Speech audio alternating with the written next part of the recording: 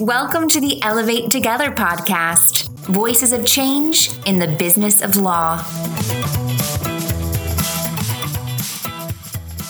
Hello, this is Nicole Giantonio, the head of global marketing at Elevate. The podcast episode you're about to hear is part of our Impact series, featuring Elevate customers implementing transformative change. In this episode, Elevate's Stephen Allen talks with James Tuzel of the law firm TLT. James describes programs TLT implemented to support their challenger firm description and a culture that delivers what it promises to clients. So hi, this is Stephen Allen from Elevate. I'm the Vice President of Get Shit Done, and today I'm talking to James Tuzel. James, do you want to introduce yourself, your role, and what you do? Hi, Stephen. Thank you for inviting me to the podcast. So I'm James Tuzel. I'm a partner in UK law firm TLT, and I lead our future law practice, which is a multidisciplinary team which has been brought together to solve a wider range of problems for our clients than just their legal ones. So that's an emphasis on things like legal technology, legal transformation and operations, how we use data, and generally more kind of strategic consultancy that we do for clients around the future of delivery of legal services, both in the law firm context, but also for in-house legal departments. Cool. And I know one of the things that you feel strongly about, and I feel strongly about, is at Elevate, we don't like using the term alternative legal service providers because we're a law company and we don't think we're an alternative. And I think you feel equally as strongly about that as a term describing kind of the ways in which law firms can deliver services. Yeah, I'm not sure alternative is right. I think like any professional industry, it's going through a period of change, and things that might have felt alternative a few years ago have become business as usual. So it's just about delivering the best way that you can and anticipating what future client needs are and making sure that you continue to change to do that. And that could be a law firm providing all of the services that a client's needs and competing with alternative legal services providers on that basis. So yeah, I don't think alternative is the quite word. It's the new way of delivering legal services. Oh, so future law, do you want to kind of explain a bit around how you got to kind of where you are today? I've had the pleasure of working with you, and I've seen the impact that it's had both on TLT itself and on your clients. But it might be useful for people to kind of give a bit of your journey on kind of how you got here and what you've done and some tricks of the trade, etc.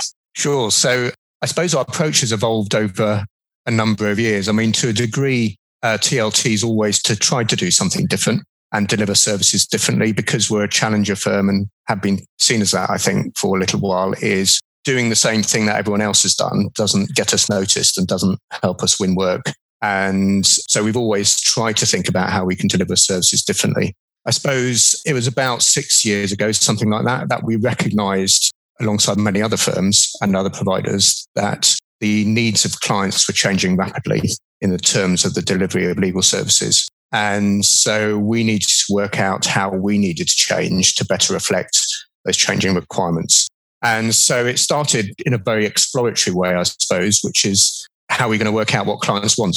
And I felt we'd always been good at talking to clients, but I suppose one moment in time was the publication of the LexisNexis report of Amplifying the Voice of the Client, which was authored by Mark Smith. And we invited Mark to come in and talk to our client program. And the kind of central element of that report was the General Counsel surveyed felt that there was a significant disconnect between what they wanted and what law firms were delivering. And obviously, when he was saying that to a group of senior leaders in our business, the immediate reaction was, that's terrible, isn't it? But it's not us. And then with a little bit mature reflection, I think it was probably all law firms. And so it really made us think about needing to be a bit more systematic in how we assessed what client need was, both at that point and in the future, and to have a more structured way internally for reshaping ourselves to deliver that. And that has been a long period of experimentation. At the heart of it, it's really been an increased focus on talking to clients about what they want and going away and looking at different ways in which we can meet that need. I suppose some early examples of what we did and showed how we started and where that led to was our collaboration with LegalSifter back at the end of 2017. So that was on the back of talking to clients a lot about how they handle business as usual contracts in their business, in a sense that they want to get them reviewed, but they just don't want too many lawyers spending too much time on them. And we thought that it was that moment in time where there was a very considerable focus on artificial intelligence and how that could help. So we went out to market to see whether there's an artificial intelligence product that could review contracts and provide legal advice. And after a long search, we came across LegalSifter in the US, came across them actually through an article that they did with Richard Tromans and gave them a call. They did a demo and one thing led to another. And what was clear was that they shared the same vision as us in terms of the role of technology is to augment how the lawyer reviews contracts, not to replace them. But it is more than risk rating contracts in that context. It is being able to review and advise on contracts and for the technology to do that. So we invested in their business at the end of 2017. We signed a partnership agreement. And even though we were convinced this is what could solve a lot of problems with our clients, because we've been talking to them, we wanted to get a couple of early clients on board to make sure that we were right. So there was a lot of collaboration with clients, showing them what we had, getting some feedback, and working with LegalSifter to continually improve the product. And we've just done that since with people like Claralis, partnering with them around contract automation, which we can talk more about perhaps. But it's that point of where we work extra hard to listen to what clients want, go out to market to see what solutions are out there, combine that with our expertise and try to deliver a solution to clients that work. And the great thing about the LegalSifter product, I think, is the ability with which you can create kind of new modules based on the same thing. What sorts of contracts in the early days were clients saying, God, we could really do with some help here, and you kind of early model contracts with LegalSifter?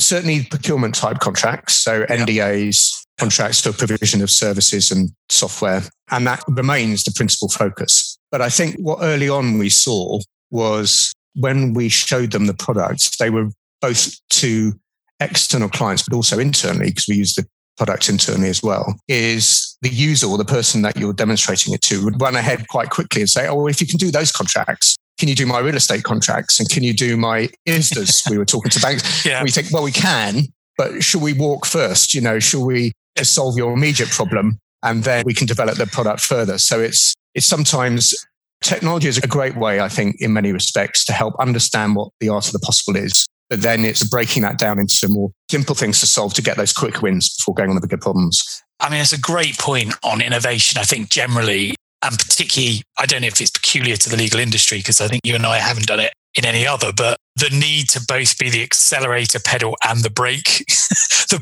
lever at the same time is often challenging.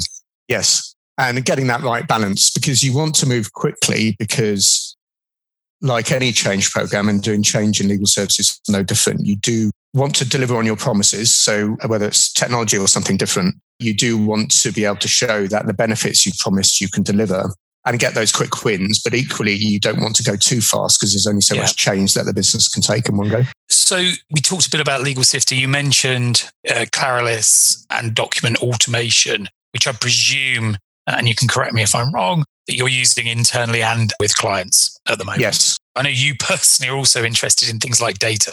What sorts of things are you looking at, or have you been looking at as a firm in terms of either your own data or helping clients with their data? A number of different types of data we've been looking at. There's the business information, so the internal information we have around the performance of our business, which enables us to make more informed decisions. Secondly, there's performance data. So there's data around how we are delivering services to our clients. And that could be measured against a formal KPI, key performance indicator, where we have those with clients about how quickly we'll respond or deal with issues, or where we don't have formal KPIs, just what the expectations of clients are around our service delivery more broadly. So those two things are really important. But also the kind of next level for us has been how we provide genuine insights that contribute to a client's bottom line. Clients recognize that we support them in a number of areas across their business. We support a number of clients in their industry, and we work across industry. And what experience can we bring to help them, as the in-house legal department, often change the way that they operate to deliver better value for their business? And one example of that, which I continue to champion internally, is we work with a large institutional client, which we have done for about 20 years. And we have been doing this particular type of work for this client throughout that period, as well as for comparable institutions in the UK. And having that view across the markets, this particular process that this client was following wasn't delivering the same results as quickly. But because we could see how other institutions were doing it, and we had worked with them on designing their processes, we were able to come back to this particular client and say, look, if you made this change, we think you can better achieve the benefits that you want to achieve because we've seen how other people could do it. And it's not as simple as it sounds, but we made the change, working with the client to do that, and it did deliver that benefit. And for me, whether it's about process change or whether it's about anticipating regulatory impacts or whether it's about how we deploy legal project managers, those insights, which is kind of bringing data to life into more understanding and wisdom than just raw data, is something which, the big four do terribly well, but law firms don't necessarily do as well as they could. And yet, when it comes to legal issues and not least contracts, we probably have at our fingertips all the data needed to make those kind of insights, provide those insights to clients. Future Law now is 5 years operationally old, maybe. In terms of the kind of what next and what you're thinking of and your thoughts around, I suppose, both the impact it can have for your clients, but also the impact it can have for the wider firm, for the rest of TLT, what sorts of things are you kind of considering with and thinking of from a Future Law perspective? First thing is embedding a bit more what we're doing. There's a risk that we try and run a bit too fast, so we run on to the next thing. With clients, it is to continuing to talk to them about legal transformation, helping legal departments to envisage what their next generation operating model needs to be to support how their businesses are going to change over the next few years. Particular emphasis on automation and finding more complex areas in which to introduce automation for clients, how automation can be used to capture the data that we've discussed. We very much want our clients and even ourselves to move away from too many people typing into spreadsheets at the end of the month and getting to the point where more of the data is captured automatically as part of a project, transaction or dispute. And deploying that more internally. We've had some great wins internally, and groups who only a few years ago hadn't really embraced the new approach as much as we had hoped are now kind of leading the firm in that approach. But it's about being more consistent in that. And I think that embedding that point is really important to get the goodwill and belief that we can move on to the next thing because we've dealt with the first things well and they've been implemented well. I think what the next things might be, there's more to do on technology. I think every year we like to go out to the legal tech market and assess what's out there based on the client needs that we are identifying. We've recently just done that reassessment to look at what else we could be using, either instead of or in addition to what we're currently using. And I think there's some more opportunity to add more value through technology and some partnerships that we might develop. There's a piece around legal transformation, as I mentioned, and perhaps trying to bring more to clients some of the lessons we've learned in terms of transforming legal service delivery in a law firm and see how that applies to in-house legal departments. We have a particular focus on commercial consulting, so helping clients run their procurement teams. Hopefully they'll soon to announce some developments around that in terms of how we can broaden our capabilities around commercial consulting. So to help extend the impact of a lot of the things we do around legal technology, legal project management and data outside the in-house legal department into other teams like procurement. And just building on the expertise that we've got, we've got a team of around 15 now. That's in addition to the individuals we work with alongside in IT and knowledge management, but building out additional specialists in legal technology, legal project management and process optimization, that kind of thing. So it's skills development as well as continuing to push forward with ideas. A kind of question that I always found when I was working in a firm, question I'm going to ask you because you've been doing it for a fair amount of time. The hardest thing, of course, is bringing people on that journey and almost before you bring them, kind of nudging them to be willing to at least step on that journey.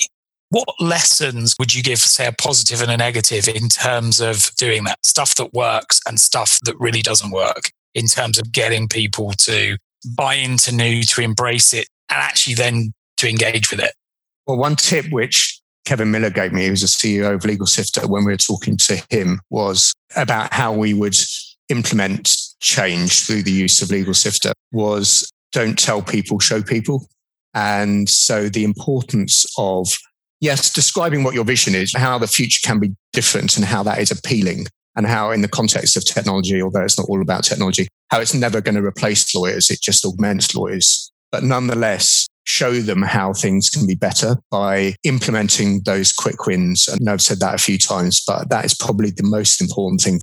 Finding an early adopter, someone who's enthusiastic and someone who can fill in the blanks in the vision, because if you're doing something that's a bit more innovative, you won't necessarily know all the questions, let alone all the answers. And so you're finding someone who believes that this will take them on their journey, working with them to deliver something positive and sharing that as a case study. So other people look around and say, why aren't you talking to me about that? Create some demand.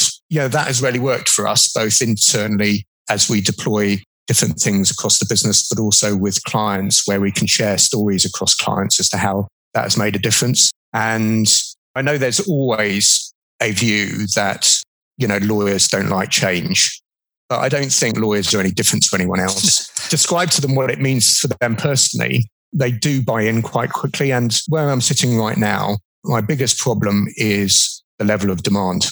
And that is individuals across our business, but also within clients who've started to see, if it's with clients, it might not just be us, obviously seeing across their other panel firms what's possible and wanting to hear more about it. And certainly I spend most of my time talking to clients, and that includes in the context of panel reviews and things like that. And we've certainly seen in the last 12 months an increasing number of panel reviews where the key criteria for appointing a new panel firm is not how many lawyers you have in a particular area and how big was the last transaction. It is how are you going to deliver differently? We would call future law. Yeah. But that's what they want to hear about. And that's how they're making their decisions on which firms to pick. I think one of the things about when you're trying to do something different is it's an uncharted journey and you never know what's going to come.